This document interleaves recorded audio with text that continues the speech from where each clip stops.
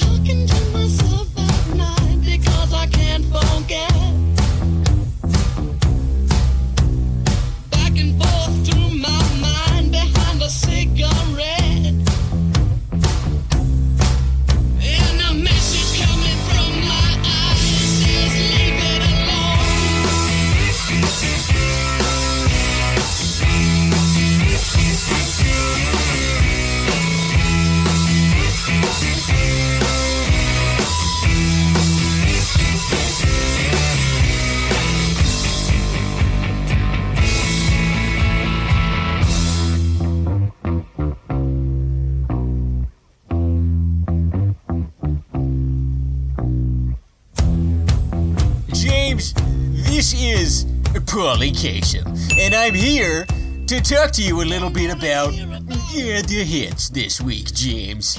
I couldn't help but notice you walked into my room unannounced. James, well, I guess this is your announcement, but you've just walked into my room, Mr. Paulie Kasem. James, this is Paulie Kasem, okay? And I have come here to do a countdown all over you.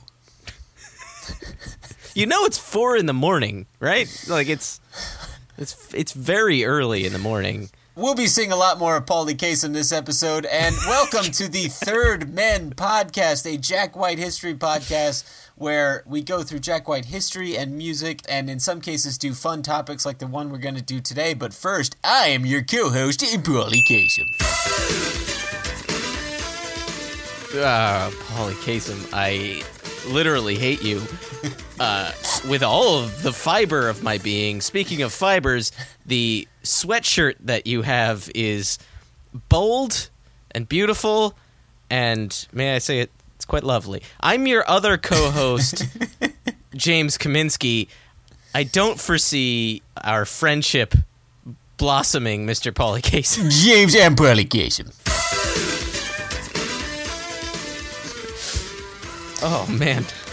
Today on the Third Men podcast, we're going to do a topic which I must confess I had a lot of fun putting together here. We are going to be examining, James, the hits, Jack White's greatest hits. And what I've done is assembled, in the most traditional sense, a greatest hits album and CD of Jack White, what would be considered to be his most commercial, his most wide-reaching, greatest hits. James, I'm very excited. There's a lot of hits there's a lot of hits flying around here. I got Paulie Kasem in the corner. The cat's taking a huge shit. There's many things happening in the apartment at this moment, James. Yeah, I'm excited too. I've been excited since you told me about this. I've also been wondering, Paul, how is this going to be different than Jack White's acoustic recordings 1998 to 2016? Well, James, I'm glad you asked that. But before we get into that, there's really one thing we should stop doing, James. Well, Paul, it appears that we're breaking down an awful lot on this call. We should probably stop. On the countdown. Yes, stop breaking down. Stop breaking down. breaking down. Stop breaking down. Please stop breaking Just go to roll to the segment. Roll tape. Everybody, roll tape. Swag, roll tape. Every now and then we get something wrong in this show, and by every now and then I mean pretty much every episode we get something wrong. Try and find it this episode. When you do, you can shoot those falsehoods right back at us. Yeah. You can take them Casey Kasem style. Rub our noses in it. Right.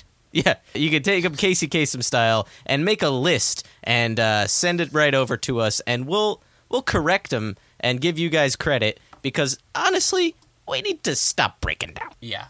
So this one, actually, James, is one I found, and I was able to find this on my own from the Robert Johnson episode 20, where we went through Delta Blues legend and king of the Delta Blues singers, Robert Johnson's biography and how he affected music and everything. And James, we spoke in that episode, if you recall, about his untimely death. Yes, and how he was possibly murdered most foully. And we said that Johnson had this cool grave, and I had mistakenly said, because it said this, I forget it was in the documentary if I found it online. I don't remember the source. Maybe it's part of the problem, but the source said that on Robert Johnson's grave it said resting in the blues. And I found, when I was putting together the blog post for our episode 20, an actual photo, it appears, of Robert Johnson's grave, and that phrase is nowhere to be found on it. It was a mistake on my part. In fact, what it says is, he influenced millions beyond his time, which is also a beautiful statement, if I don't say so myself. Yeah, it should have also written on there, Paul will get something wrong. Yeah. Because we broke down. You're still breaking down.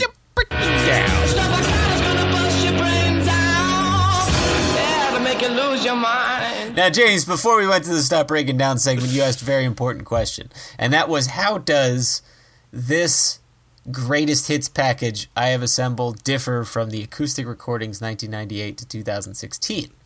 That's right. James, I find that to be a fabulous question. I'm going to go ahead and shoot you right to the top of the charts. Paulie Kasem. Ladies and gentlemen. The reason it's different, James, is that, and you know, we talked about it on episode 3 when we reviewed and analyzed that album. Mm-hmm. That wasn't really a greatest hits. It had elements of a greatest hits compilation. It sort of skirted the edge of a greatest hits compilation. But in the end, it was more of an anthology of a style, and I don't know if you would classify that under the criteria of greatest hits, because when I think of greatest hits, I think of usually a single album or CD that has the most commercially successful versions that people would know of that band, group, person, composer, artist, what have you. For instance, James, I walked into Amoeba Music looking for a greatest hits compilation of Toto, because I really wanted to hear what were the most hitful songs from the 1980s band Toto. No, Paul, let's be serious. You just wanted to hear The Rains Down in Africa. I did, this is true. I wanted to hear that and Toe the Line, or whatever that's called. You wanted to hear it in tautology. Yeah, it's the total of Toto. If I was going to try and find songs via the band Toto, I would not be looking for, hey, I'd really love it if I had only their acoustic versions of certain songs, and I'd like that in a double LP set. And if you could go ahead and take some of the stank off of them in the meantime, I'd really appreciate it. Not what I was looking for Toto. Okay, so I set some criteria out when I was going through and saying, okay, well, what would a Jack White, like a traditional Jack White greatest hits package consist of? So I set out certain criteria. Standard single album length. I'm talking for the package in total. Okay. For the album, the LP, I did a 13-song set. 7 songs on side A, 6 songs on side B. That would about fit an LP, and you know Jack would put a greatest hits out on a record. So, okay, I made a sort of a truncated cut for an album. Okay. And I figured 13 with the 3, I was trying to keep it with the songs, right? Pretty good. But I also figured for a standard commercial CD, you could fit more, and there were other songs worthy of inclusion, so I made that a 21 song set for Freedom at 21, and that contains many more of the hits that didn't make it onto the LP. And when I say didn't make it, I'm setting the bar at purely commercial success. So I did a deep dive into every chart I could find out there. I'm talking digging through old Billboard charts. I found an awesome resource online for UK charts and how long they were on there, how long they were off. I kind of went a little nuts. Paul went to old billboards that were lining the roadsides of Middle America. Yeah. Stripping off paint, seeing if Jack White was under there. Yeah, Johnny Depp dressed as Tonto or whatever was crying by it, yeah. He was Tonto, right? Whatever. No, it's Toto, Paul. So I also took a couple other things into account as special circumstances. We're talking like especially pervasive commercial usage, cultural stuff, but the criteria is still it had to be a single. It couldn't be a non-single album track. Your zeitgeist songs as opposed to your exactly Billboard tracking songs or your statistical hits. Right. And Billboard can actually quantify some of that because at a certain point, they start introducing these charts that are solely based on radio play, which is kind of neat. And I got to learn all about the charts, man. There are like 40 charts, and they're all range in different ways. And there's like one, there's like the main one, and then a billion little subcategories. And then I made a couple exceptions for collaborations. My thinking was if Jack Wright at the very least co-wrote the song, and at the very least contributed vocally to the song. And if the song was especially successful, if people would know the song A and B that he was on it or a part of it, I included it in the listing. All right. So there was a lot of different criteria here. Now, I'm sure, James, you could venture a couple guesses here as to what songs might appear on this. Do you want to venture a couple guesses just off the dome? Yeah, you got Who's a Big Baby? Yeah. Blues on 2 Trees. Whoa. Track 2. The Blues on Reprise at the end. It's an extended version. It's 7 minutes long. It's good for you. Do you want to venture some guesses here? Or do you want me to start right into it? Paul, I've been venturing guesses for a while now. All right, do you want to venture some serious guesses? All right. Seven Nation Army, obviously, going to be on there. Number 1. I'm neither going to confirm nor deny. That's on the James E. Kasem's Billboard Top Charts. Oh, here it comes. You've got Seven Nation Army as your number 1. You've got Hardest Button to Button's going to be on there. You've got I Could Tell We're Going to Be Friends is going to be on there. We've got probably, and I say probably, Steady As She Goes is going to be on there. Yeah, those are some solid guesses, James. Yeah, we're going to have Hotel Yorba is probably going to make it on there. My Doorbell, possibly. It's getting a little out there, though. I'm trying to think of solo stuff, but the only solo stuff I can think of that really resonated was Lazaretto to an extent, and there's gotta be one more. There's just gotta be. Well, James, what you're doing right now is kind of how I set out to do this. I sort of started with listing every single, and then I went through and said, okay, which ones do I expect to be on here? And I got to tell you, there's a lot of overlap in what we thought. And then I went through and actually did the research. The results will surprise you. Oh, fantastic. About 50% of what you just mentioned didn't make the cut. And I thought it would have. So there's a range here. But we'll just go through the LP that I put together, and then we'll kind of touch on the CD, what I added to the CD, and we'll do it that way here. But are you ready to start, James? Ready to start? I'm rolling in on a burning tire. Let's do this thing, Paul. So, James, I kicked my listing off with a track that should be a surprise to no one that it is on here. It is, in fact, the first song you listed when you were guessing, and that is Seven Nation Army.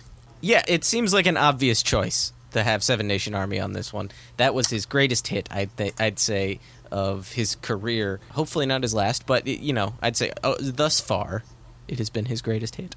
James, that is an astute observation. Seven Nation Army was a great pick there. It's a good one, I think, for a greatest hits collection to kind of kick in the door with, because it's famous for a lot of different reasons. Obviously, it's the song that made Jack, I think, a household name. We've talked about it on the show before. If White Blood Cells introduced him to the music crowd, Elephant and Seven Nation Army opened him up to the rest of the world. And it's very popular in a lot of different avenues here.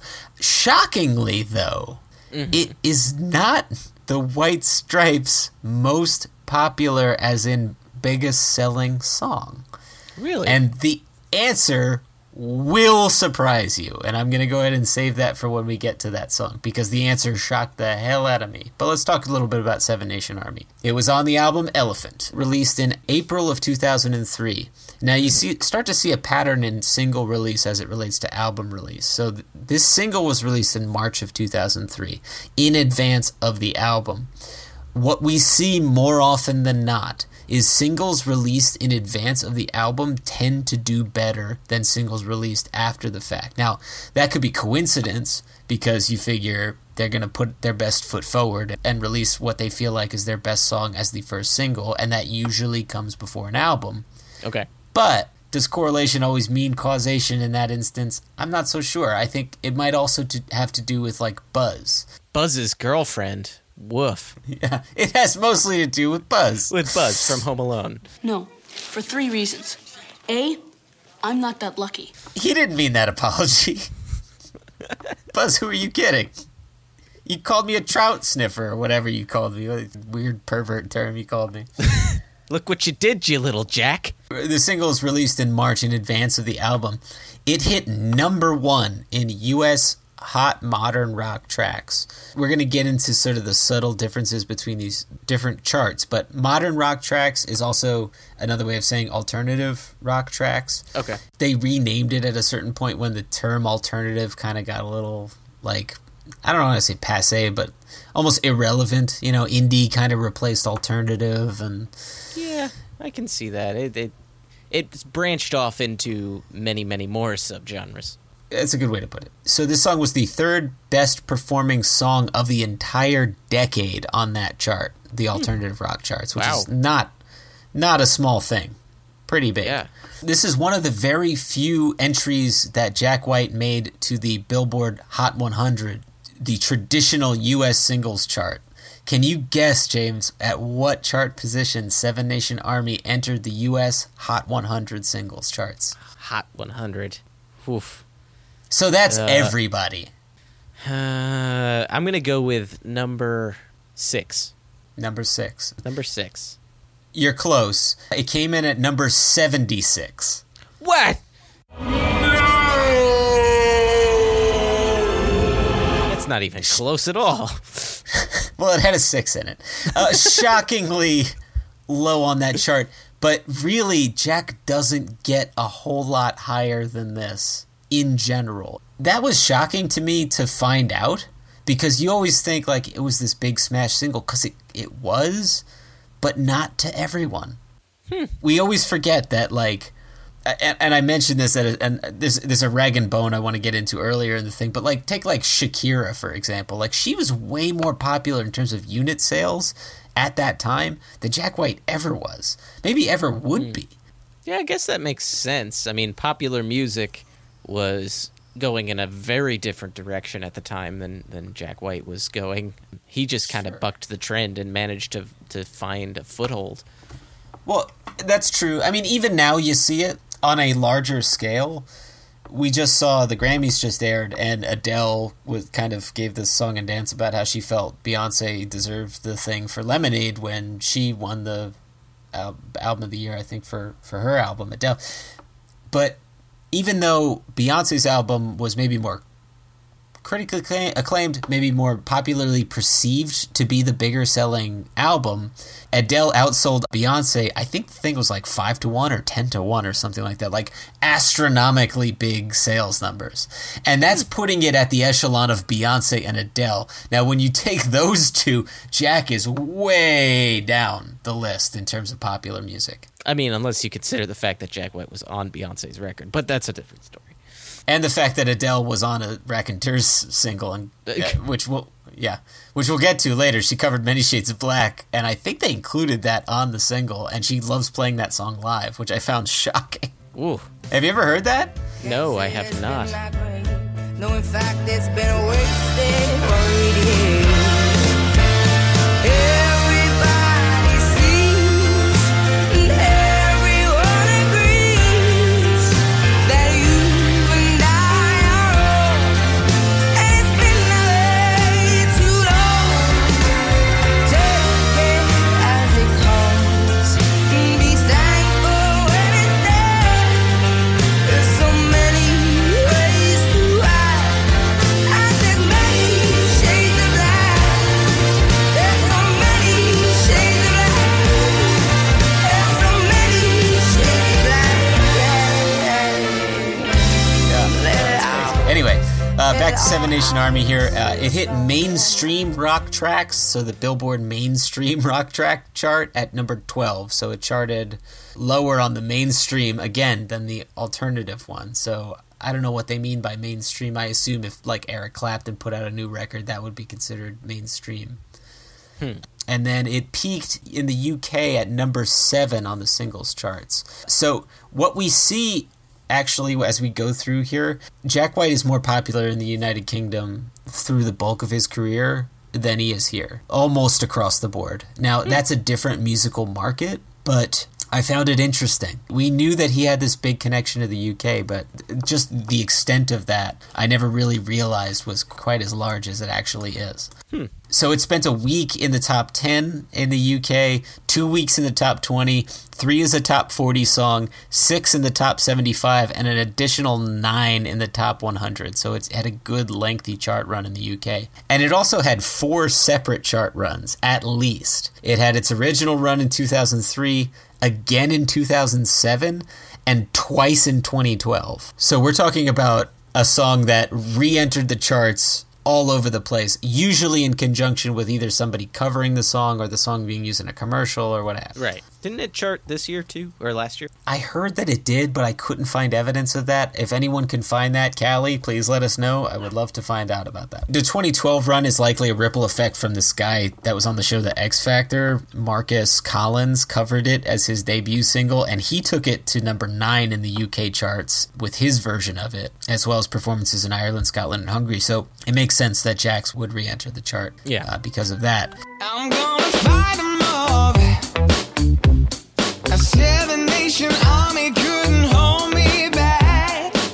They're gonna rip it off, taking their time right behind my back. And I'm talking to myself at night because I can't forget.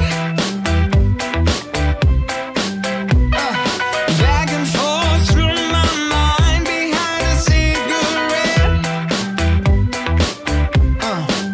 And the message coming from my eyes says leave it alone. Oh, leave it alone. It was certified silver in the UK with 245,822 units sold. A silver in the UK they call a lorry. It's called a lift, Paul. It's called a lift. A lorry. It was top 40 in Australia, Austria, and the Netherlands. In Germany, it was number 4 and went gold. Ireland and Italy was both number 3 there, and it was number 48 on the French charts. So everyone else in the world was like, we love this, and the French were like, I give you number 48. I am French, Casey Casson. Sacre Blue Blood Blues. And now on with the countdown. That was a pretty sweet joke there, Jane. You sound like Triumph the Insult Comic Dog. Shout out to Triumph the Insult Comic Dog if you're listening. Yeah. It won a Grammy for Best Rock Song. and it made best of lists from just about everybody. Extremely popular in European football stadiums. In fact, the people on the TV were singing it on the football game. We call it soccer. On the soccer game I was watching, waiting for my haircut today, and I was like, are they singing Seven Nation Army? Oh, they are. I will have a number 2, please. Paul said in the bathroom. There was a guy in there, though. He was asking for requests, and Yeah. I mean, Paul just went with that one. Go for the gold, I always say. But, Paul, did it ever reach the true test of a hit, which is, did it ever make it into a Now That's What I Call Music? That's a good question. I did not factor in the now metric. Or Although- perhaps the Kids Bop metric. I have to believe no on both counts. Again, if you can find that, or I tell you what, if that did happen, or if God forbid he's on a Kids Bop, I'm putting that in the blooper section of the show. Okay. Okay. I make that promise to you, the listener.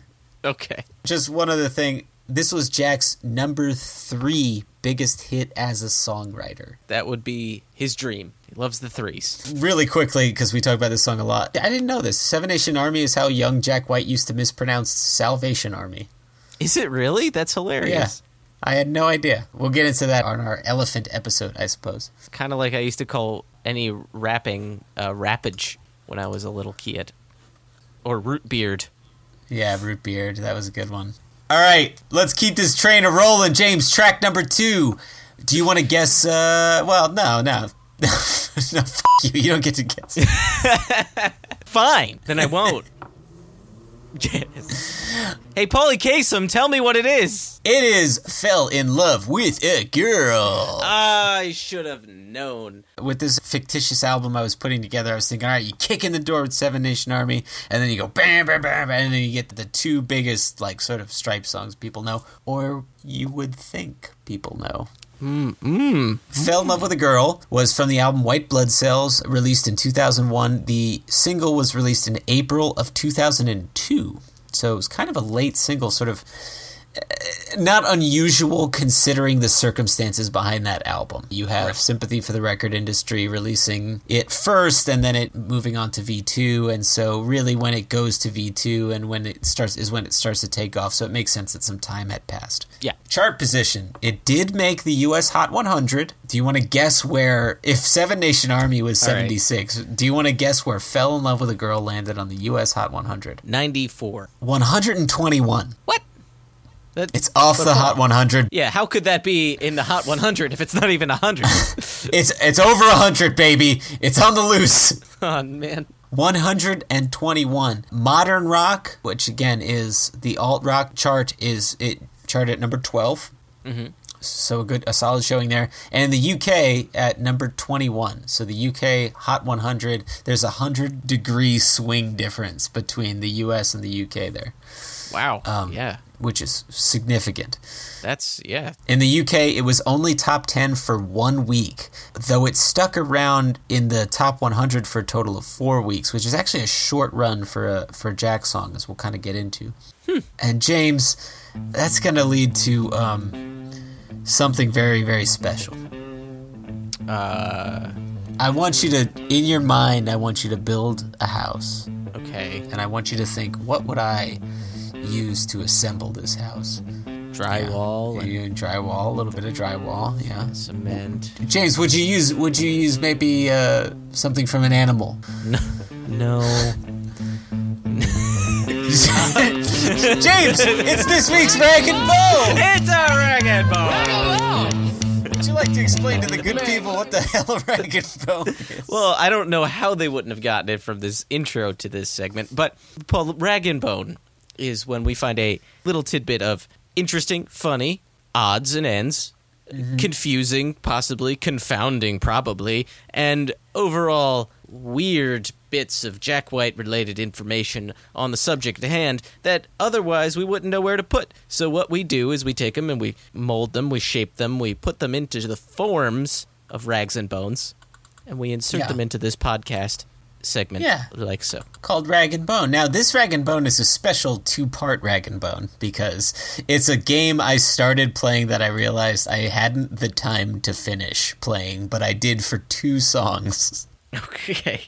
I went and found the Hot 100 chart in the UK that Fell in Love with a Girl was on. And I would like to read to you, James, some of the songs that performed better than Fell in Love with a Girl. A song we, in our minds, picture to be the cornerstone of Jack's success, the thing that started it all, the Lego video that everybody saw and everybody loved. I'm going to read to you some songs right now that outsold it. And then we're going to just go ahead and think about what we've done. As a species. Yeah. Always on Time by Ja Rule. All right. Not the Okay. only time Ja Rule outsells Jack White. By the way, James, spoiler alert. Love Okay. Philosophy by Jamiroquai. Oh, God. Okay. All right. Yep. Get This Party Started by Pink. Oh, God. First she wants to get the party started, then she just wants to start a fight. What is it, Pink? With your Yeah. exclamation point. Make up your mind, Pink. What's going on? I can't believe she outsold. I can, but I can't. This next one is way, way worse. How You Remind Me by Nickelback. Oh, no, Paul, no. Not just like outsold Fell in Love with a Girl, like embarrassed Fell in Love with a Girl with how much it sold. All right, let's just state it here. We know that hating Nickelback is a meme. We know that it's a cliched thing, but holy Paul, that's not right. And this is in the UK where they're so much more lenient on Jack than we are. Keep in mind, if the US Hot 100, he landed at 121, this list gets way, way, way longer. And I'm just cherry picking the funny ones, all right? The next one, Hero by Enrique Iglesias. Okay. At least it's not Hero by Nickelback. And they say Hero can save us. Not Venom Spider-Man. I'll take Macy Gray over that any day. And then Alfred Molina's in the next one. I'm not going to stand here and wait. And Whenever, Wherever by Shakira. Whenever, whenever,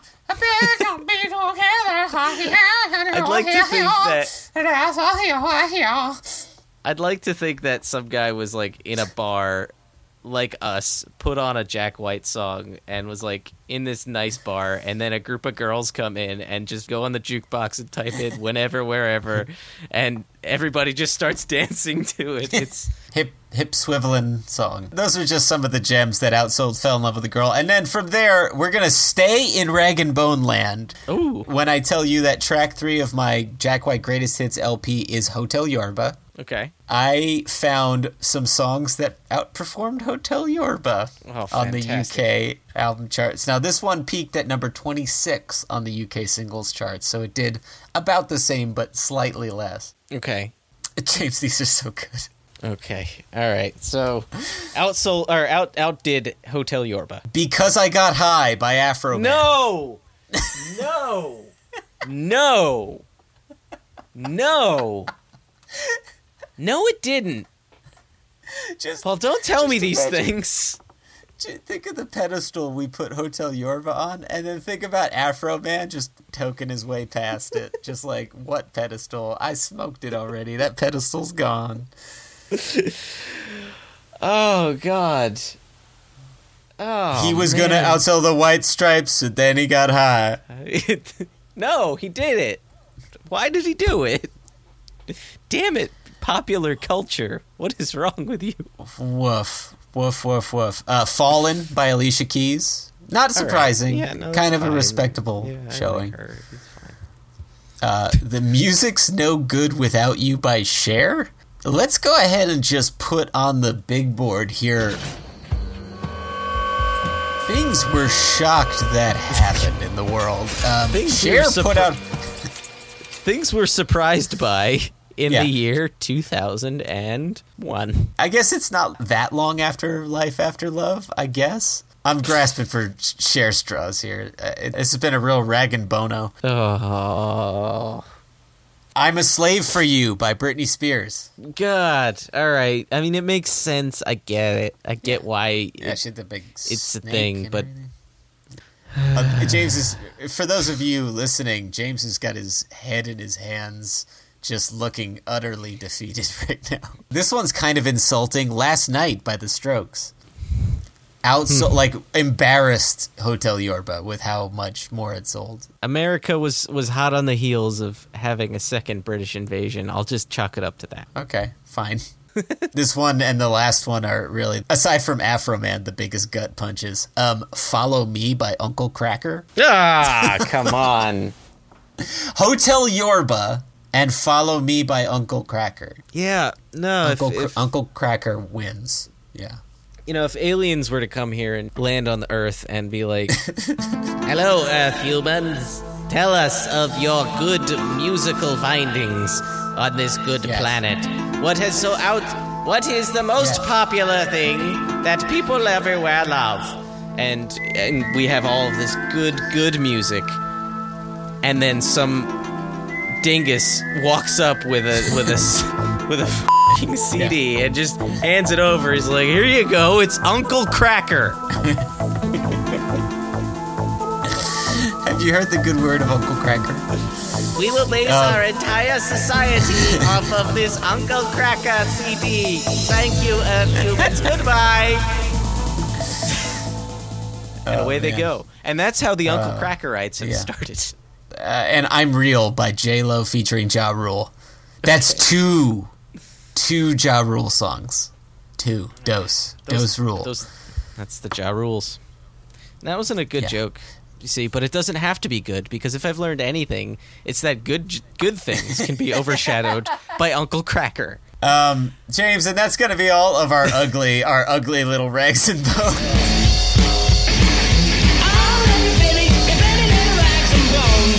Well, man, look at all this. You don't want it.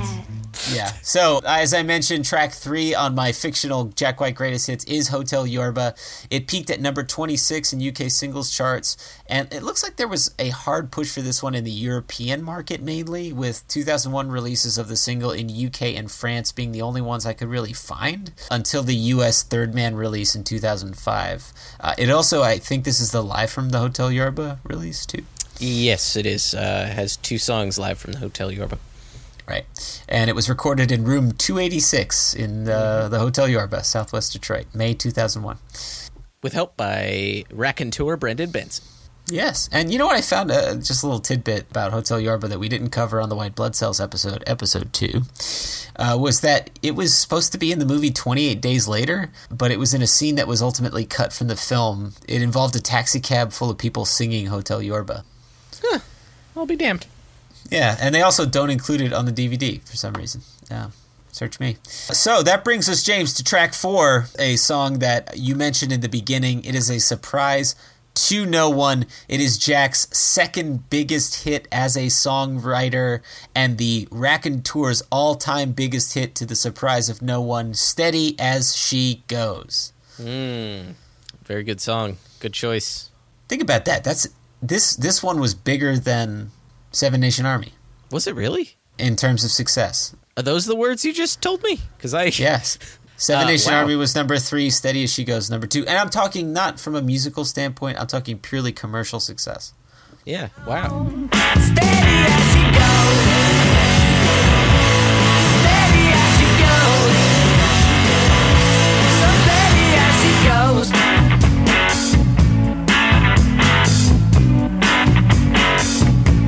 Your friends have shown a kink in the single life. You've had too much to think, now you need a wife. Steady as she goes. So steady as she goes. Yeah, I guess. I mean, that's weird. That is weird. I know. It's big. It's a big one. This, we talked about Jack's struggle to crack the U.S. Top 100 the Hot 100 really with anything. This one hit number 54, which is actually not a terrible showing for Jack. It's pretty high. I would say it may have had initial commercial success, but I would say Seven Nation Army has had more lasting power. I agree. That stuff I'm not debating at all, but as far as pure sales go, that's how they were sort of ranking these things in terms of hits as a songwriter. It's from the album Broken Boy Soldiers, released in May of 2006. The single was released in advance of that album in April of 2006. It was also sort of released initially in January in the UK and in March in the US to coincide with the beginning of their live performances, which we touched on in episode 7.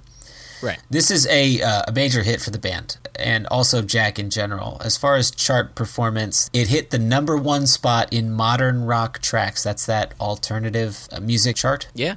So number 1. And it was in U.S. mainstream rock, it came in at number 30. So that's pretty high for Jack. Again, you'd think it would be higher. If I had to guess, I would say, Steady As She Goes pretty mainstream. I would have guessed that went to number 1. Our definition of mainstream is wildly different than the rest of America. Yeah. Yep. We live in a Jack White bubble. Yes, we're in a bubble. The U.S. adult pop songs, whatever the hell that is, sounds erotic. That came in at number 19 on that. In terms of digital downloads, it came in at number 37. And in the UK Hot 100, it came in at number 4. Now, that's a pretty high showing. Yeah. In terms of a mainstream sort of general chart. And to think in a weird small section of time when Jack White was super popular, I think it was 6 years, we had mentioned it in a previous episode, Jack on TV episode part 2, Trash Tongue Television episode part 2. This is one of the very few times that Jack didn't win a VMA was for his Raconteur album. Not that the VMAs are the be all end all, of course, but it's a weird that it didn't make it into there if it's the biggest selling. Second biggest. We haven't hit the first one yet, and are you? That answer is going to surprise you, James. I'm telling you, it surprised the hell out of me. Just one last thing with this, with Steady As She Goes, it had a really long run. One of Jack's longest and highest performing in Britain. It was 2 weeks in the top 10, another 2 in the top 20, another 4 in the top 40, and then was another 13 weeks in the top 100. This thing went and went and went. It had a couple things going for it. It had a huge year-long tour, but particularly a summer tour. And it also had the virtue of he was out there with his contemporaries in all these music festivals playing this song. Everybody was hearing it. It was a big radio single, and he was covering Crazy, and there's a lot of overlap with other popular artists of the time. Mm-hmm. Big breakthrough for Jack, Steady As She Goes. Moving on from Steady As She Goes, we get to our number 5 song on this side A of this LP, Dead Leaves and the Dirty Ground. Ah, yeah, that's a big hit of his. Faux show. Not as big as you might think, but certainly a sizable enough hit where I was like, okay, yeah, this definitely has earned a spot on it. Mm-hmm. It was from the album White Blood Cells, released in 2001. The single was released in September of 2002. It peaked at number 19 in the U.S. Hot Modern Rock Track. Didn't chart anywhere else in the U.S. And it peaked at number 25 in the UK singles charts. So, okay, you know. Mm-hmm. And it kind of came and went. It spent 1 week in the top 40 in Britain and then 2 weeks in the top 75, and then it was gone. The third single from White Blood Cells, released almost a year after Fell in Love with a Girl. It wasn't as big of a hit as we think it was, you know? Mm. I think it's the greatest hit to a Jack White fan, meaning it's one that everybody who is familiar with his music would consider it a hit for sure, but you get a layperson, they wouldn't necessarily know it. I don't know if it's just Jack fans. I think like rock and roll fans or indie fans would know that song because it had reach, but your average music listener in America probably no. They're too busy listening to Uncle Kracker and Ja Rule. Then we get to track 6 on side A of this fictitious LP, a song that is the White Stripes' 5th all-time biggest hit. This answer is going to surprise you. James, do you have a guess of what I'm going to say here? Is it going to be My Doorbell? It is My Doorbell. Ah, nice. Their 5th biggest selling single of all time as the White Stripes. That's nuts. Yeah, I mean, I remember hearing it on the radio, so... But I never think of this one as a runaway hit, but No, it really definitely was. not. Yeah, I feel like I would have to explain this to people, but, you know, my wife knew it as one of the hits before I met her. She was familiar with some White Stripes songs, and My Doorbell was definitely one of them. So I guess, yeah, it had, as you were saying, reach. Yeah, it was from the album Get By Me Satan, released in June 2005. The single was released in July. It hit on the U.S. Hot 100, number 116. Not bad. And then it hit in that alternative rock charts, number 13, which is high for him. And in the UK, number 10. So that's pretty nuts. It was in the top 10 for 1 week, another week in the top 20, another 2 in the top 40, and then this is the craziest thing. Another 16 weeks in the top 100. Wow. That's, 4 months? A long time. 4, 8, 12, 16, 4 months. Crazy legs on this thing. It just stuck in people's heads. And it is an earworm, so it makes sense. Yeah, pretty cool. It was nominated for a Grammy for Best Pop Performance by a Duo or Group with Vocals. And there's a pretty sick reggae cover I'm going to bust at you right now. I'm thinking about my doorbell. When you're gonna ring it? When you're gonna ring it? Yeah, I've been thinking about my doorbell. Oh, well, women and children in kisses, not the men in my life, I know. And I've been going through mysteries, misses. I respect the art of the show. Take back what you said, little girl, and while you at it, take yourself back too. Woman, I'm tired of sitting here waiting, wondering what you gonna do now, what you gonna do now. I'm thinking about my doorbell, when you're gonna ring it, when you're gonna ring it.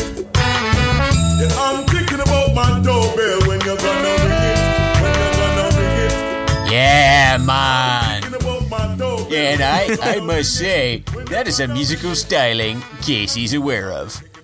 Yes, I was mostly aware of it because it was the song I would constantly be telling my grandfather Peepers about every time What? I would come over. Yes. What?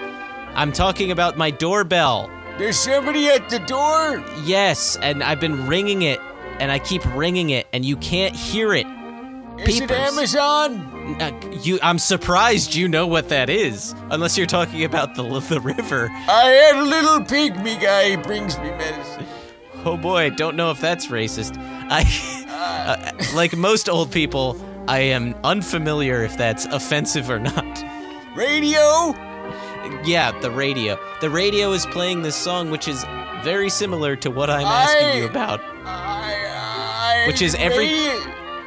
Peepers.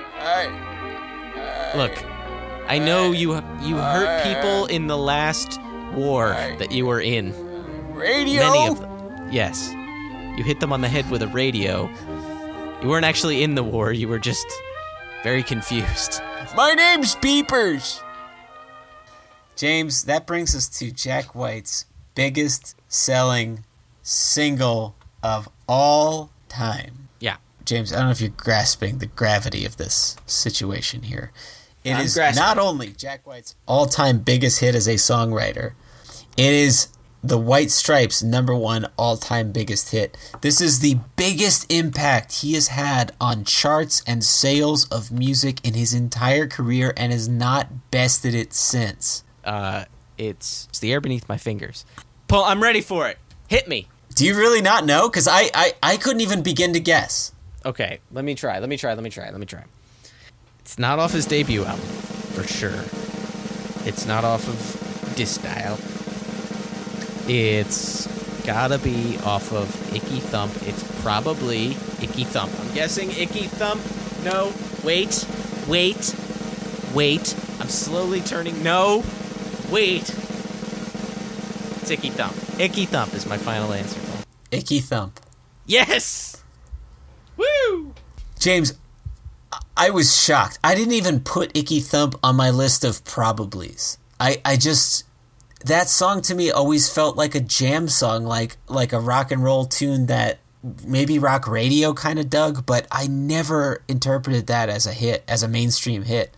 This is the White Stripes' only top 40 single in the U.S. Hot 100. It clocked in at number 26.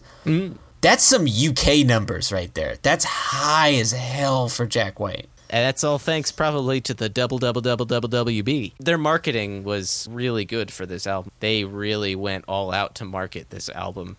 Well, I mean, they had just had, his last few albums had smash successes all over them. So, I mean, I get it. I get why they did it, and whatever they were doing worked. I love Icky Thump. It's one of my favorite songs of his.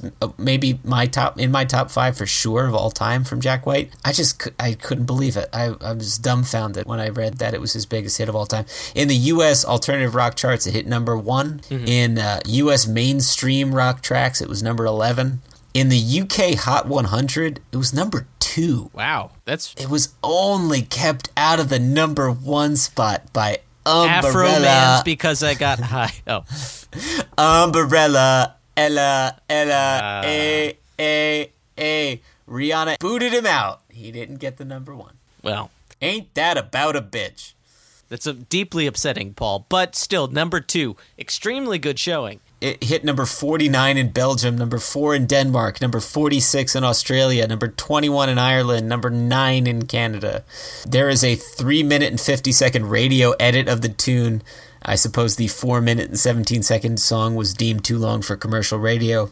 It marks was close to being a rag and bone. It marks the one and only time the White Stripes ever appeared on the popular MTV countdown show Total Request Live, or TRL. Whoa, that's going to be in the next television episode. And Elizabeth, now that the Backstreet Boys are gone, what are you going to start? What do you think people are going to be voting for? What are you going to vote for? I really like Smash Mouth All Star. Yeah, I don't know if it was actually in the chart. I would have to believe it wasn't, but they would often showcase new songs by popular artists, and apparently this was in that. It won a 2008 Grammy for Best Rock Performance by a duo or group with vocals. This is sort of fun fact. The name of the track comes from a Northern England exclamation, Ecky Thump, a phrase popularized in an episode of the British sketch comedy series The Goodies. They will find the gateway to age-old Lancastrian martial art of Ecky Thump. Yeah, Ecky Thump, who the thunk sitting drunk on a wagon to Mexico. Oh, what a chunk, man, my head got a bump when I hit it on the radio. Redhead senorita, look at that, kept it set, need a bed in Espanol. Said, give me a drink of water, I'm gonna sing around the collar, and I don't need a microphone. The album title was then changed to Icky so that, quote, teenagers would understand it better back in America, end quote. Well, Jack's doing something for the kids. Yeah, something for the children. And that's, James, that's side A! Wow. What a side. What a side! Side B, James, kicks off with a bang. Beep, beep, beep, beep. Beep, beep, beep, beep, beep. You were searching your brain cavity to find what you deemed to be Jack White solo songs that would have made it into this compilation here. This side B opens with one of his biggest, Love Interruption. Ah, right. Yeah. And I want love to change my friends to enemies. Change my friends to enemies. Show me how it's all my fault. I won't let love disrupt, corrupt, or interrupt me.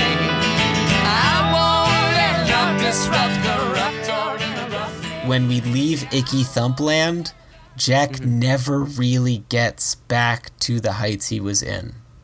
Again, it just doesn't happen. It actually happens like twice, but under different circumstances. Again, we will get to. Love Interruption was off the album Blunderbuss, his first solo album, released on April 23rd, 2012. The single was released in advance of the album in March of 2012. UK singles, it performed abysmally for Jack, 126. US adult alternative songs, so I guess that's a separate chart from the regular alternative chart. And the separate from the adult chart, or whatever that was before. Here's where we get into the hinky charts, because like at a certain point, Jack's songs just start flying all over the place, and none of them are in the Hot 100, and they're all in these rando charts.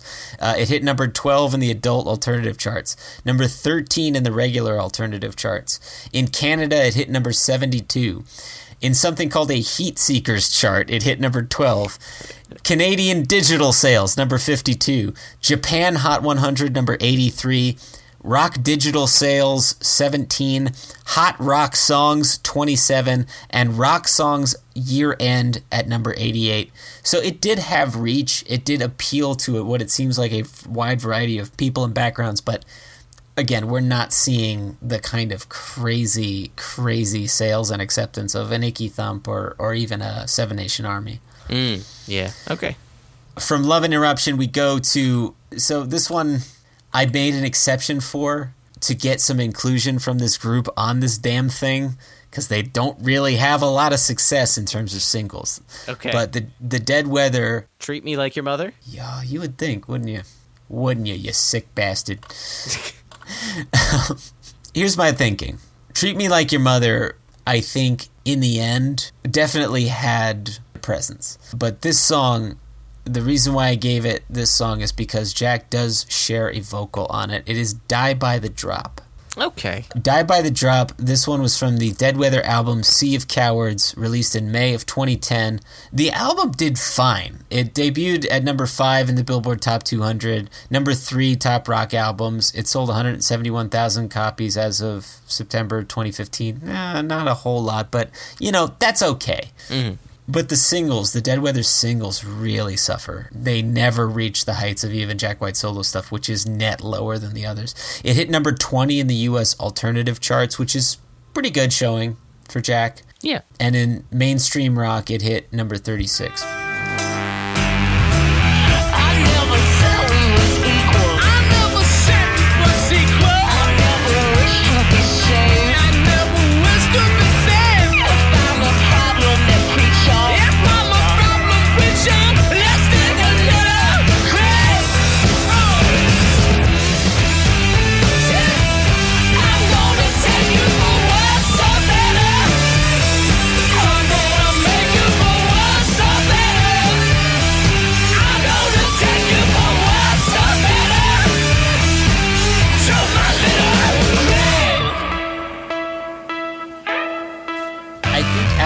Singles, this one really is the most breakthrough that they kind of get.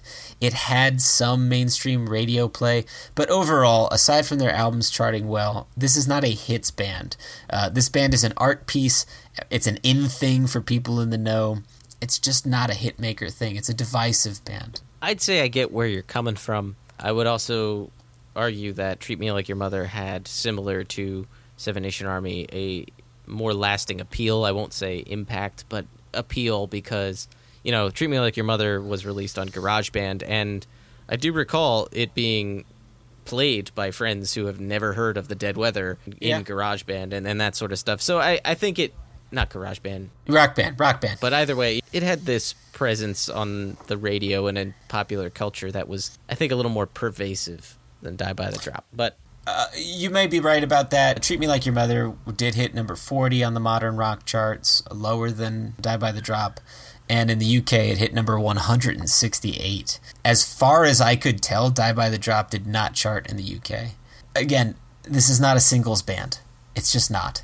When I was going into this, the ones I guessed would be on here was... I was going to try and give Cut Like a Buffalo some slack, and I was hoping Blue Blood Blues maybe, because that is a Jack vocal. But there are really only, I think, 4 songs that had any kind of chart presence at all. Hang You Up from the Heavens, Treat Me Like Your Mother, Die by the Drop, and I Feel Love Every Million Miles. That's it. Even Impossible Winter, I couldn't find anything. I couldn't find a thing. Such a good song, though. Which is a disappointment, because it's so good. It is a really good song, and the video is so good, too. Anyway. Right. So, not to dwell on the Dead Weather, but that's kind of the Dead Weather's entry into this, which is Die by the Drop. And, in all fairness, it's a co-Jack vocal, and I kind of took that into account, because, it'd be a little weird if suddenly Jack didn't sing on a song on his own damn greatest hits, you know what I mean? Yeah, I guess. that was kind of my thinking there. And plus, I think by all metrics that I was going by, it really is the most successful they ever had. From Die by the Drop, we go to another Jack solo entry, Another Way to Die, featuring Alicia Keys. On the 007. Yeah, Quantum of Solace soundtrack, released in October of 2008. In the U.S. Hot 100, so Jack now breaks back into the Hot 100 with number 81. Again, that seems low. It's a little lower than Seven Nation Army, but he doesn't really get much higher than that except for with Iggy Thump and Steady As She Goes. His presence in the music industry was rising. Like his fame as a producer and as a musical wizard was becoming more prevalent, but his fame in the wider audiences was becoming less and less. So even though, it's a big deal to be on a 007 soundtrack, most popular artists of the time are on them. But I do recall my best friend Elliot telling me in the parking lot of McDonald's, going like, "Oh yeah, I saw the new 007 the other day. Your guy that you like, Jack Black, he was singing in it." And I was like, all right, well, at least you recognize that this man, maybe it's not the right man, but... A man? You realize A man sang that. Yes. So he was becoming less relevant to popular culture, but people still had him in their brains. Look, the point of this episode isn't to take a big dump all over modern Jack White. I prefer modern Jack White to early Jack White anyway, and I know that can be blasphemous to say in some circles, but I feel like he's learned a lot. I feel like I like his music generally more now. It's really not to do that. I'm purely looking at this from a cold, clinical point of view of like what sold and what didn't. And honestly, these answers really did surprise me. Although I did know about Another Way to Die, because we talked about that a little bit. On another episode. In the UK, it hit number 9, and it was in the top 10 for 2 weeks, in the top 20 for another 2, top 40 for another 6, and then another 9 weeks in the top 100. It was top 40 for 6 weeks, which is very long for Jack. Another ringer with the slick trigger finger for Her Majesty. Another one with the golden tongue poison in your fantasy.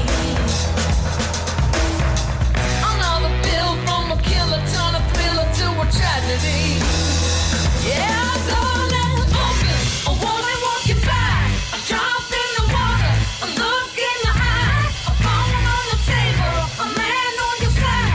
Or someone that you think that you can trust. It's just another way to die. Actually, it was more 6, 7, 8, 9, 10. It was top 40 for 10 weeks, which is really not bad at all. And it debuted lower and then climbed to number 9 after about 7 weeks into its run. It debuted at number 26 and then rose steadily. Steady as she rose. Then came another kind of surprise for me. It is the last White Stripes entry into my fictional Jack White Greatest Hits album. It kind of surprised me how big of a hit it was, although we did just talk about it. But it sold the pants off of like some songs that you'd think were bigger sellers. Blue Orchid. Oh, yeah. This is the White Stripes' 3rd all-time biggest hit, and Jack White's 4th biggest hit as a songwriter in his entire career. That's bananas. Because I write this song off all the time. You just mic all over it. I know, I really do. In the U.S. Hot 100, that's the shining chart on the hill we're all trying to get to the top of. Hot 100 came in at number 43, so very nearly another top 40. Yeah. Good showing. Yes. U.S. alternative rock tracks at number 7, very high. Mainstream rock tracks at number 32, and then in the U.K. it came in at number 9, which is very high. It spent 1 week in the top 10, another 2 in the 20, and then 2 more in the 40, and then stuck around for another 10 weeks after that. So it was a very long run. And as we mentioned in the Get Behind Me Satan episode, this was number 1 in Canada. So Canadians love this thing. Very good. So then from Blue Orchid, we travel on over to a song that some of you may hate. I don't care if you do. I think it has earned a place on this chart for its commercial success alone, even though it's technically a Jack White feature, but Don't Hurt Yourself, I put on side B. Is it from the Lemonade? Yes, Jack White with Beyonce. Now, I know this is primarily a Beyonce song. I get it. But if Another Way to Die made it, I really have to count Don't Hurt Yourself, particularly because it was so damn popular. Yeah. The album Lemonade by Beyonce was released in April of 2016. This was in the Hot 100, one of Jack's biggest, number 28. Wow. Jack White co-wrote this song and produced it and plays on it and has a vocal on it, which was one of the criteria I was basing this on. In the UK, it came in at number 126, so the UK did not get it. Hot R&B and hip-hop songs came in at number 16. Okay, Jack's only solo top 40 hit. Unsurprising with the popularity of that album. Yes. And then the last song on my fictitious greatest hits. Hit me with that heat, Paul. It's one I had to close the album on because it's one of my favorites. I'm fudging this a little bit, but not really. It really has earned its place, and I'll explain why. Lazaretto. Ah, yeah. Lazaretto, very, very good song, and I do remember it having some lasting cultural overlap into weird places. I'd hear it on the radio or in malls and that sort of stuff. So, good tune. Good tune, indeed. And it's from the album Lazaretto, and the album was released in June 2014, and the single was released in May of 2014.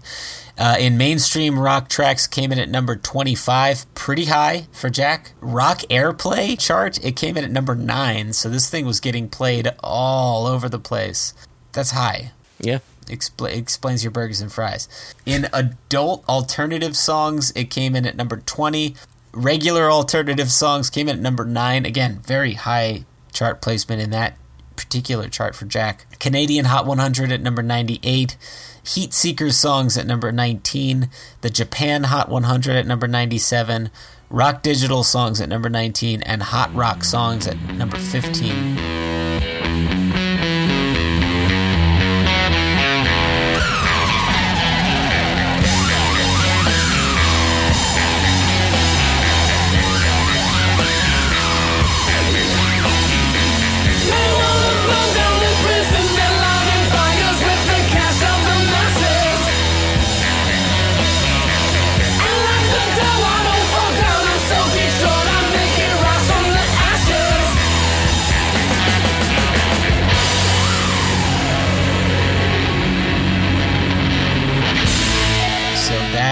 Brings us to the end of the LP. Whew. Good showing. That's a lot of good songs, a lot of surprises, some upsets. Yeah. A lot of surprises. Mostly joy. Yeah. And so with that, I'm just going to really quickly go over the CCDD. So the CD where I gave myself 21 songs, I added a few more in. I'm not going to go into crazy detail on this. Just know that it's frickin' bananas. You Don't Know What Love Is, You Do As You're Told made the cut. Yes, that I've heard that on radios too. Surprising song, but album was a hit. Big hit for him. The Hardest Button to Button. Yep. That should have been higher. I'm surprised that's lower. I'll post all the different chart rankings and things on the show notes so you guys can see, but it didn't perform as well as you think. I Just Don't Know What to Do With Myself. Pretty big hits. Weird. Okay. Decently sized hit. 16 Saltines. Yeah, all right. That makes sense. Denial Twist got robbed because it's the number 5 biggest White Stripes single of all time, but I kicked it out for some other things that I felt were more representational of his career, like Die by the Drop and a couple others. But really, in a universe that's fair, Denial Twist should have made it. Okay. So you were going on a more expansive catalog, whereas you weren't trying to be exclusively... You were doing a producer's job, an engineer's job. I was... Except Denial Twist is the only anomaly. If I had allowed myself one more song, Denial Twist would have been there in a heartbeat, but I wanted to keep it to 13 tracks for the 3. Gotcha. Jolene? All right, yeah. Monster hit in the UK. Monster hit.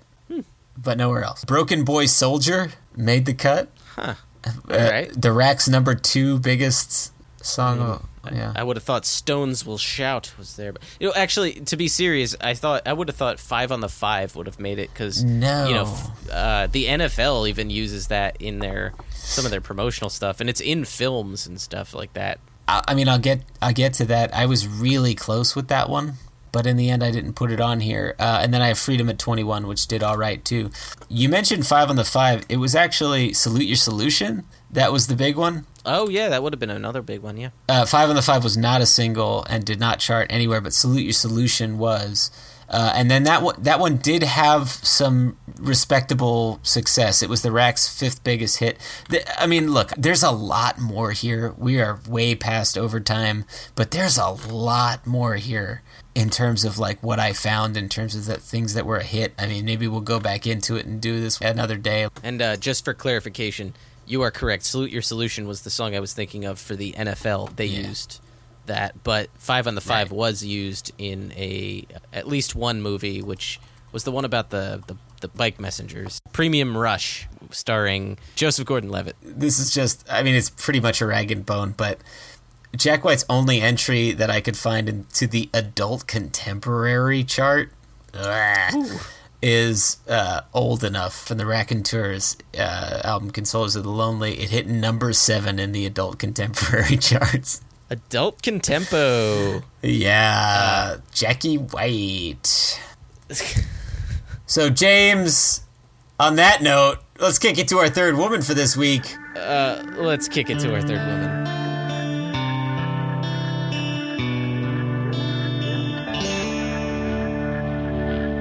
Okay, so welcome to our third woman this week. Amy Hart, thank you so much for joining us. Hi, guys. How are you? Hi. Fantastic. How are you? It's good to hear from you. Yes, I heard Adrian last week, and I just had to be a part of this. Yeah, we very much appreciate it. It was great having Adrian on, and we were really thrilled to hear you wanted to come on the show. So this is great. It's awesome to have you here. Well, thank you very much. Of course. Yeah. So, Amy, you work in radio. Is that correct? Do you want to tell us a little bit about what you do and how you got started in radio? Sure. I've been working in commercial radio for about 14 years. And I was on college radio for a couple of years before that. I've literally wanted to do radio since I was about 6 years old. So this is something I've always dreamed about doing and got, a lot of no's before I got yeses. And a lot of people told me that I didn't want to you don't want to do radio. And I was like, but I do want to do radio. So I dumped the boyfriend that told me I didn't want to do it and just started taking classes. It was literally as simple as that. They will let anybody on the radio pretty much as long as you show up on time and do your shift. So that's kind of how I got started. And then after working a couple of jobs after I graduated college, I got hired at the station that I'm still at today. That was my first and only commercial gig, and I'm still doing it 14 years later. So nice. Wow, that is awesome. You're in music radio, right? Did you have aspirations of becoming a news broadcaster or anything like that, or did you always aspire to be in music radio? Always music. I love music so much, and I'm not gifted enough to be in a band. So this is about as close as you can get. You get to play music all day without doing the work. So hey, that's why I'm doing this here podcast. So you understand. You understand my 100%. Yeah, exactly. I have a guitar. My wife can attest that I can play notes that are not usable on stage, but hey, that's why I talk about the music. Exactly. So, and I grew up, I love pop culture, I love music, and I was the kid that would spend hours with my records and my CDs learning the producers and where the album was made. So I just kind of grew up knowing all of that stuff, and I thought, well, what better way to use all that useless information than to get a job in radio? So that's what I did. James and I also came from a musical household, and so that kind of thing, learning what a producer was, learning what an engineer was, all of that was sort of standard fare in our house. So I think we can relate, for sure. Yeah, as well as relating to finding an outlet for all this useless information that we have. Yes, useful, yeah. Yeah, that's what I say. Yeah, right. Yeah. If I'm ever on Jeopardy, I'll be good. Yeah, I'll call you. You'll be my lifeline. If I ever had to say who is Fats Kaplan in regular life, I would be fucking thrilled. Amy, my brother-in-law works in radio. He was actually in Texas as well. His name is Adrian Roundtree. He goes by AD. You guys never crossed paths, did you? Unfortunately, no. And I'm about 5.5 hours from Dallas, and I'm about 7 to Austin. So I'm way in my own little world up here in the Texas Panhandle. Okay, fair enough. I know nothing of Texas geography, so pardon my ignorance. Yeah, I'm actually closer to Oklahoma City and Albuquerque than I am to Dallas or anywhere else in Texas. So there you go. Excuse our ignorance of Texas. New Jersey, you drive 5 minutes and you're in another state. Yeah, so yeah. I'm not used to that at all. So we brought you on today. We're doing a show about Jack's greatest hits and sort of what constitutes a greatest hit. And today's definition is a little bit different than in generations past because I feel like there are a lot more factors that go into what we would perceive as a greatest hit now, simply because there are so many more avenues for these kinds of things to be released on. The old standby of seeing where a chart position was, I feel like isn't always a 100% reliable gauge on something that may have gained extreme notoriety on the internet or from a film or get significant radio play. There's so many more outlets for creativity and success, opportunities for success, that it's harder to sort of gauge that. So you said you work in classic rock, which is sort of a different beast because there's more hindsight involved there. You can kind of see what history shook out to be a greatest hit and what didn't. So my question is really twofold. What's the cap on defining a classic rock radio song that you would want to put on or would find itself on a list to put on? And also, can you give us some insight into what constitutes a hit in radio that would make it to some list to play? Sure. Usually with radio, with classic, we look back 20 to 25 years. So now we're talking Nirvana, we're talking Soundgarden and Pearl Jam and all those great grunge bands. And we're actually, on our station, we've even pushed it to Green Day's Good Riddance, which we're talking late 90s. Yeah, it's 97, I want to say. 97, 98. That was my graduation song in 98. Oh. So it was right around there. And then we're even playing Smooth by Rob Thomas and Santana. So we're talking 99, 98, 99 now. But they really do blend in. And that was the weird thing for us because, you know, the first time you put it on the air, you're just looking at the phones, like waiting for people to call and be like, why are you playing this? And it's always hard to test the limits just to kind of see how people are going to react to certain things. The first time we played Tone Loc on our station, that was a big deal. But nobody called. Nobody thought anything of it. So far, nothing, Nathan, nada, all right? And I think that's part of classic, what we do is hits because it's more pop related. So we're playing MC Hammer and we're playing these, you know, more pop oriented songs. But you start realizing that they're so ingrained in people's pop culture and in their brain, they don't think twice about it anymore. So when you hear Green Day, like my mom's singing along to it and I'm like, how do you know this song?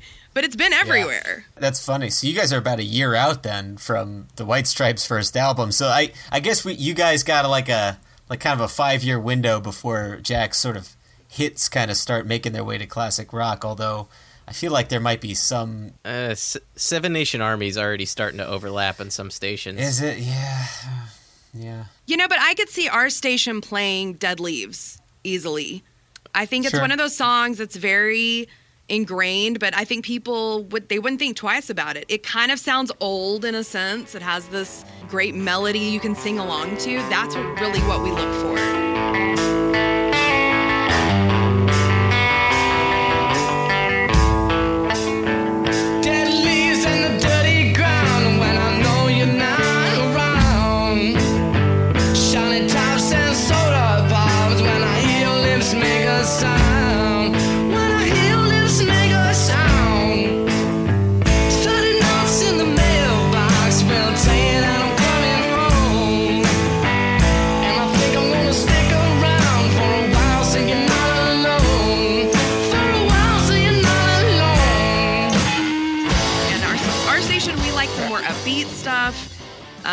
Not a lot of dirgy songs or anything like that, but I think Jack could easily fit on our station next to the Kinks and next to the Stones and Led Zeppelin. Yeah. I think a good definition for some stations, at least, is that a song that is recognizable to almost anyone that has paid any attention to the music scene in the last, 10 to 20 years, but is someone who is also not relevant anymore, or that song is not relevant anymore. Like that song its time has passed, so to speak. I don't want to say that in a way that it's like Seven Nation Army's time hasn't passed, but at the same time, it kind of has. It's turned into something else other than a charting song. It's now something that's just a culturally ingrained song, like you were saying, ingrained. Yeah.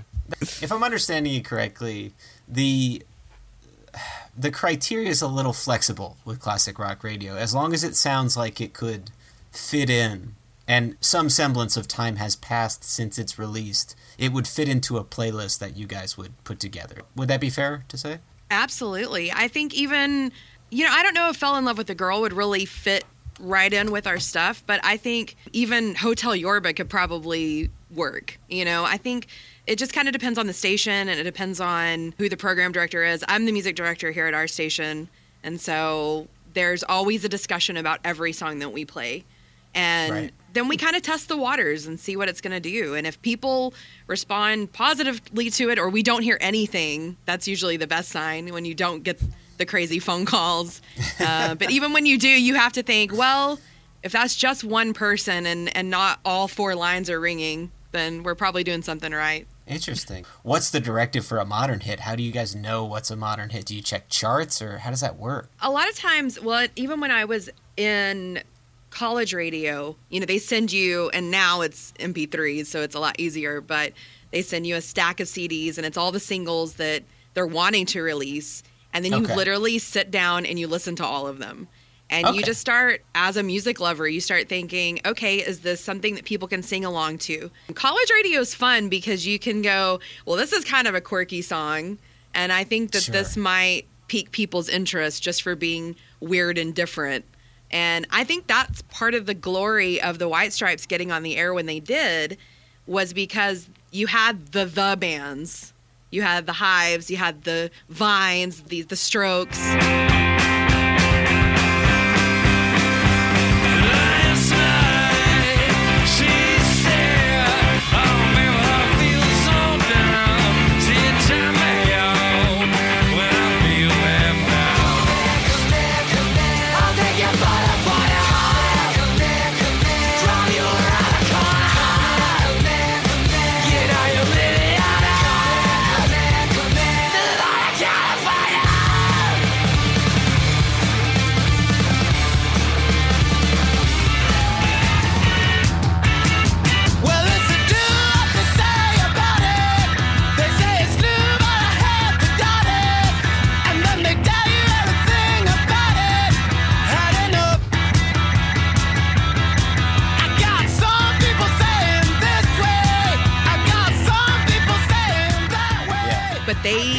Even though they were all garage bands and they all had the names, they all had their unique sounds. But I think that the reason why we're sitting here talking about the White Stripes and not the Vines is because they had the longevity, but they also sounded different, and they had that quirky, unpolished thing going on.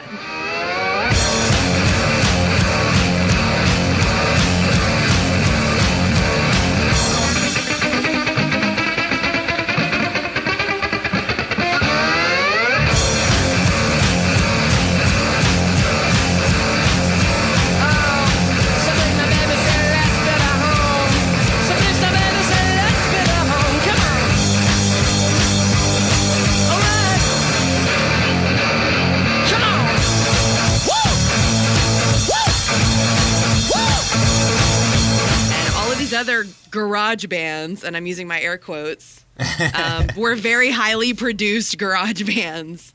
And I think that's what I loved about the Stripes. And hearing them on college radio, I still, even then, I was like, these guys don't sound like the other ones. Sure. They are really garagey, which I loved, Like, you can tell they're in a basement somewhere. Absolutely. There's a timeless quality to the music, partly because Jack was pulling from so many sources from throughout the history of recorded music, from the Delta blues through the 50s, 60s folk, through the Stooges era, through the beat groups, and all the way up to sort of flat duo jets and Nirvana and things like that.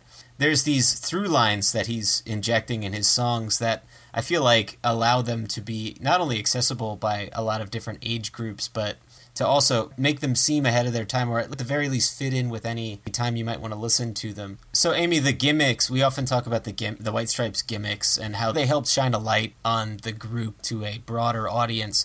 When you were first introduced to the White Stripes, what piqued your interest the most? Was it purely the music, or was it the sort of the aesthetic of the band? Oh, these are only two people. They have this color scheme. What was it about them that hooked you in and grabbed you that first time? Well, I think it was all of it, really, because the first time I heard them was playing Fell in Love with a Girl on college radio.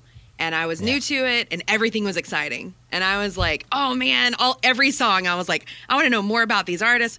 Here we are back to the reading the liner notes. You know, I wanted to know their story and where they came from. And then when I saw them and I saw the color scheme, and I'm like, well, this is interesting. Now they've taken it up a notch. So, you know, unlike the Strokes, who are wearing their leather jackets and they've got that thing going on, which is, you know, I was like, well, it's cool, but it's kind of been done. It felt like nothing I'd really ever seen before. And that's unique on college radio to really go, wow, they've got a sound. They're imperfect. They have this cool video that's Legos. So they're bringing that back, which is really cool. Yeah. And then I think seeing them on the MTV Music Awards when they did Fell in Love with the Girl, and I was like, wow, these guys are they're their own kind of thing. Like, I really, really dug them.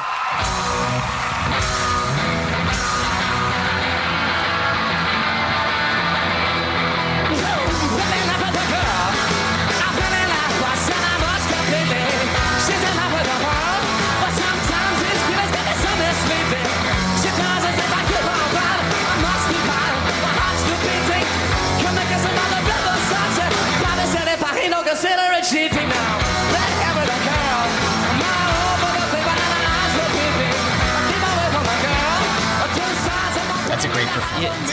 I guess when you were in college radio, were you doing a specific genre of music at that point, or were you just playing hits at the time? We did a little bit of everything. We did mainly hits of the time, and then, you know, we had special shows. So we had an indie show, and that was where a lot of that kind of stuff would be played normally. But because all of these garage-type bands were hitting at that time, that was kind of the popular thing. I'm not sure who our music director was at the time, but I'm sure it was literally his decision. Are we going to play this band or not? And so something had piqued his interest as well. So I would love to send him an email and see what he says about that. Like, why did you pick them out of all the bands? But yeah. And usually it comes down to watching the charts. Like you said, you watch the charts, you see what other markets are doing, and you can literally look at Billboard and say, wow, this band went from not even on the radar to number 60 within 1 week. You know, what are they doing? And so you immediately go listen to it and see what's going on and why are we not playing this band? Maybe we should. So you kind of go from there. Nice. That's interesting. Out of Jack's hits, do you have any standouts that have been, in your experience, especially popular to play on the various genres of shows and things like that? If you had to boil it down to Jack songs that had the biggest impact, and I think I could hazard a guess as to which songs those might be, but are there any standouts to you? Well, you know, one that always comes back in my mind is We're Gonna Be Friends, because the minute Napoleon Dynamite hit, that's it, yeah. It became like this pop culture thing again. You know, so he has this very unique way of, you know, bringing himself back to pop culture, which I love. And so that became one of those that kids knew it, grandparents knew it, everybody wanted to hear it, and it was very simple. The Fly knew it. Yeah, it was very simple. It's not overdone, and people love that song. That's interesting. Yeah, and Napoleon Dynamite, we had talked about this on a prior episode too. It's like, yeah, I had friends who had never listened to a Jack White song or a White Stripes song humming that song, and I was like, wow, that was a stroke of either luck or brilliance on Jack's part by including that song in the film. In such a prominent way, too, because that's how it opens. Would there be any choice of the entire Jack. Well, let's limit it to White Stripes. Is there a choice of White Stripes songs that you think should make it into a greatest hits, or into a should have been a hit of the time, or was one of your personal favorites that you would have liked to hear more radio play on? You know, I'm trying to think. One of my other favorites is Hardest Button to Button, because it is another one of those, a very super simple chorus. Mm-hmm. Anybody can sing along to it. The first time you hear the song, you already know the chorus because it's so easy. And that makes a great radio hit. Is that kind of, you hear it once, you already know the whole song. Yeah, that's always one I forget was as popular as it was, actually. I always felt at the time that Seven Nation Army overshadowed that song so much that it always seemed like an afterthought to me. But that really stuck in the zeitgeist because The Simpsons made reference to it. You hear people who are just casual music listeners who aren't like Jack White ultra fans or anything that know that song partly because of the video is so compelling. Yeah, the video for that versus Seven Nation Army is night and day. Like, the video for Seven Nation Army is less remembered than the video for Hardest Button to Button because that one was so iconic in its implementation and videography and technique and all this other stuff. You know, it was very different, whereas the Seven Nation Army video, though interesting and cool, was a little bit more stagnant and dizzying. Yeah, well, that too. I love that video so much, though. I love it. I love it. You know, and My Doorbell was an interesting one to hear on college radio because, you know, it's this piano-driven song, and it kind of sounds old-timey a little bit. Yeah. And I think people were like, what is this doing on a college radio station? But it fit somehow, and he always makes that happen. I don't know how he does it. Yeah, it's weird. I remember, not with My Doorbell specifically, but with Martyr for My Love for You off of Icky Thump, I heard that playing in Best Buy once, and that was a mind trip because I was like, well, wait a minute, this song isn't a hit, really, but people would recognize it if they knew Icky Thump. Like, it was this weird song because, like, I never really assumed a lay person, for lack of a better term, would know what Martyr for My Love for You is. Right? You're like, who at this place knows the song and to put it on the radio? But whatever. Right, and I think I've said it before, but in the podcast, I heard Lazaretto playing at a Five Guys Burgers and Fries one day, and that's when I knew that Lazaretto had become a hit because I was like, oh, okay, the Five Guys people like it. It's a hit. I was really surprised that the station that I was at, my college radio station, they were playing Highball Stepper for a while. And I thought that was a really interesting choice because I'm like, there's no words. Like, it's just an instrumental. And you're playing it in, 2014. Like, it's just, or 2015. And that just seemed really interesting to me. Like, wow, you went with that one, huh? Like, it just seemed kind of odd. But every time it was on, I would crank it up as loud as my radio would go, and I would listen to it at full blast. And that's awesome. Good choice for them, I guess. Yeah. I can't wait till we talk about that song on the Lazaretto episode because I have many thoughts. I love it. I really do. I want to remix it. So I want to take them woo-woos. I want to take them down. I want to take them down just a notch. Because they can be so grating, and that song is such an awesome groove. But when you got it really drives me crazy. But I love the song. I love it. I do. That's a mixing. Whatever.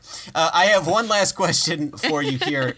Oftentimes, what we see with Jack's albums and what he deems as single-worthy songs from them, we'll see a single precede the album. We'll see a follow-up single shortly after the album's released, sometimes two. And then there's always one oddball single that lands 5 months after the album is released.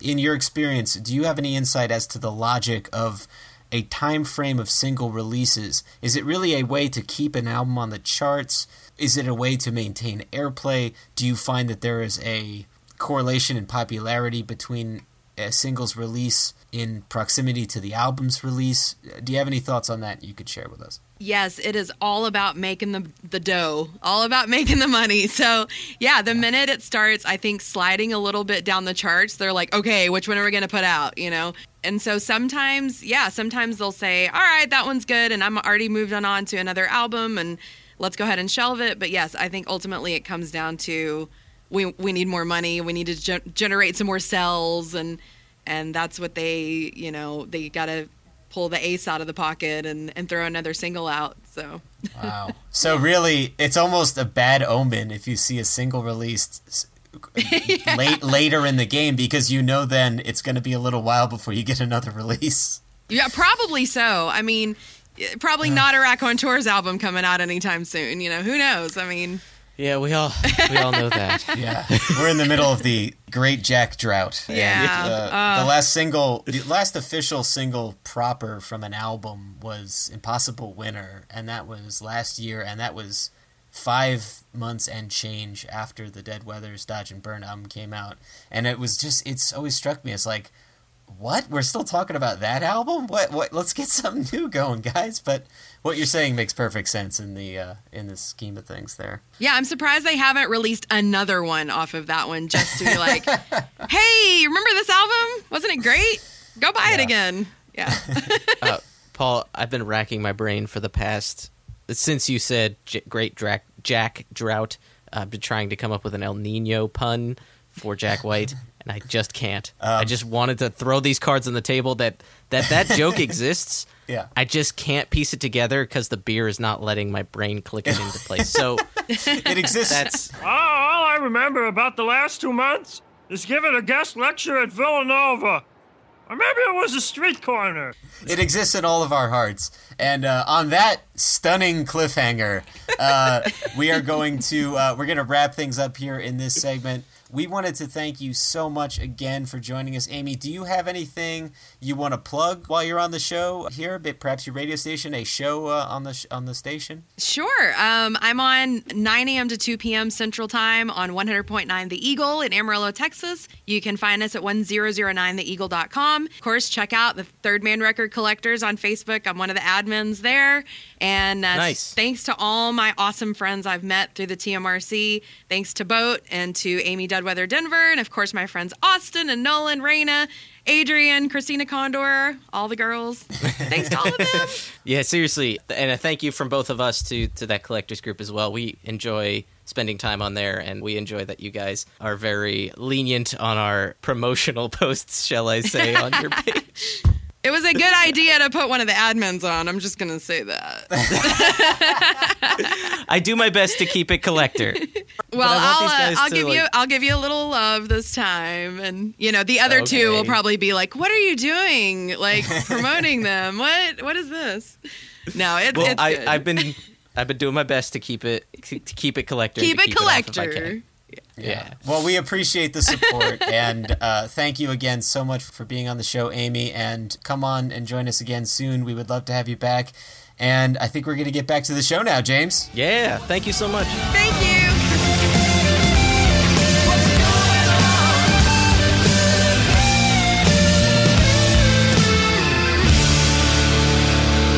James, and that's been our show. We're just gonna plow right through the end here. We thank you for joining us as always, and a major thanks to Amy Hart for joining us as our third woman for this week. Thank you, Amy. You were tremendous. Yes, thank you so much. We enjoyed talking to you. You were lovely. Thank you. James, I'm just going to fire right through these here. We got a couple shout-outs. We got our regulars. We got Jeremy Riles. We got Kelly Durga. We got Adrian King. Andre Lyman. Eileen Corsano. And I'd also like to give a shout-out to some new people. Audrey Zelenko. I'm going with more of a zapper quality. Matt Saunderson-Ree. Stephanie Sicard. Carl Webb on Twitter. And also at the Gin and Juice, which is a very fun pun there. Thank you.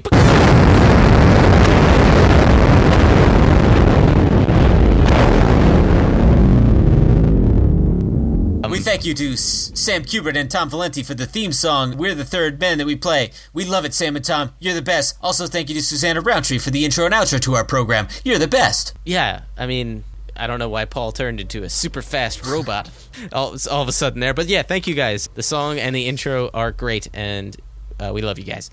You can check us out on Facebook at facebook.com/thirdmen or on Twitter at thirdmencast. James, if you want to go to Tumblr, you could go to thirdmenpodcast.tumblr.com, or you could go to our website and see our show notes where you can see all the crazy-ass research I did at thethirdmen.wordpress.com. That's right. Or if you have any facts you want us to smell, or if perhaps you have any breaking downs that we have to stop, you can email us at our Gmail, which is thirdmenpodcast@gmail.com. Yeah.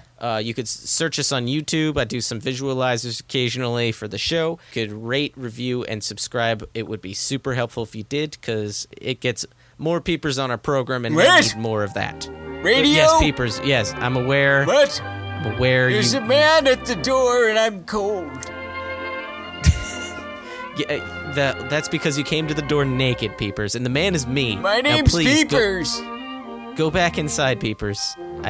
You can go to Podomatic to listen to our show. How do you know about that? Podomatic. I heard about it on Fox and Friends. You probably think it's a bathroom. I took a dump in it. You took the number 2.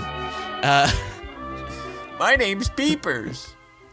Guys, if you have any questions for us or for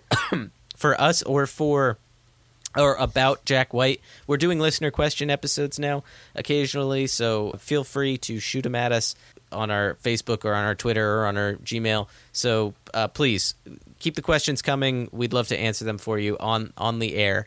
We'll answer whatever we get. That's our promise to you. Yes. And that's going to do it for us this week, James. Until next week, we are on here every Wednesday. Until next week, I'm going to be looking for a number 1 home. I'll be looking for a home on that hot Billboard chart. See you next week, everybody. Bye. My name's Peepers. Bye. There's a man at the door.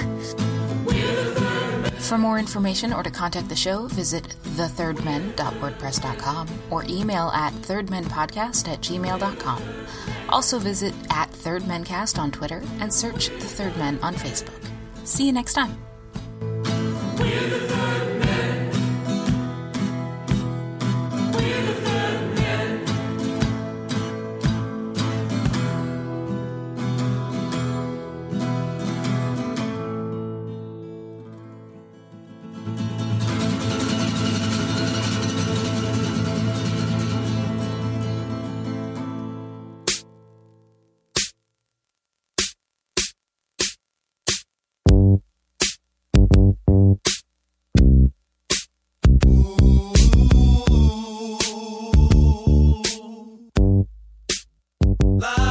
Number 1. Why don't you do like Jack, like Dick Clark, but like James, like Dick Clark. I don't know Dick Clark accent. Hi, I'm Dick Clark. My name is Dick. Boy, I looked young until I died. I wish I could do a Carson Daly, but I don't. I don't have a Carson Daly. Hi, I'm Carson Daly. Well, now, Carson, you sound an awful lot like Dick Clark. My first name is Carson.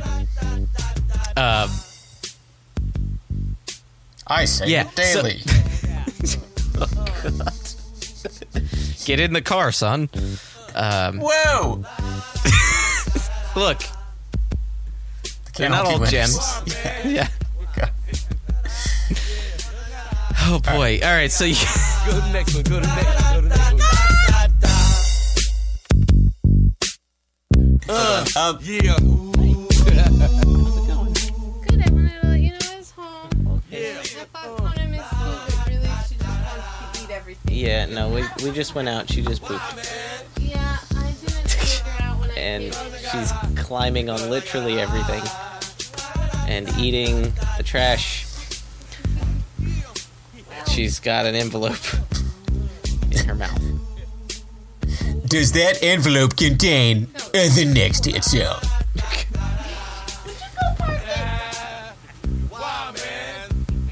It does contain the next hit song. Casey Kasem looks like the end of a cigarette before it shakes off into the ashtray.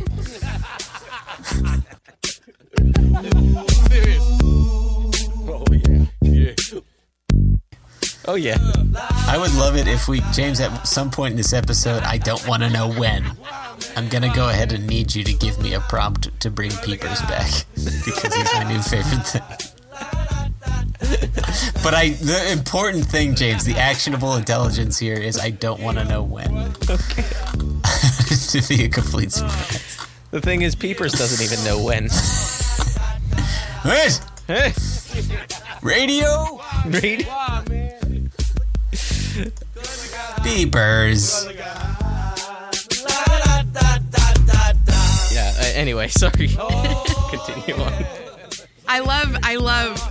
We're not bread and milk people. What are you talking about? Like, we're beer and pizza people. Like, get it together. Are you serious? Yeah. What is this? The Ritz? Bread and milk. Yeah. What are we gonna make with that? I couldn't even imagine, like, cereal.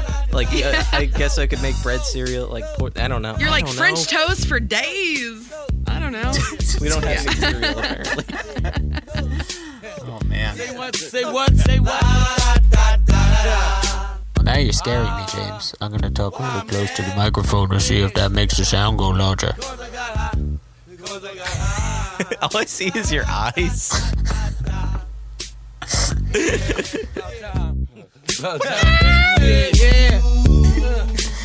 I'm gonna try and keep it to a tight hour. We're gonna try and keep it to a tight hour, he says. Yeah. It's the tightest hour. So we're 50 minutes down.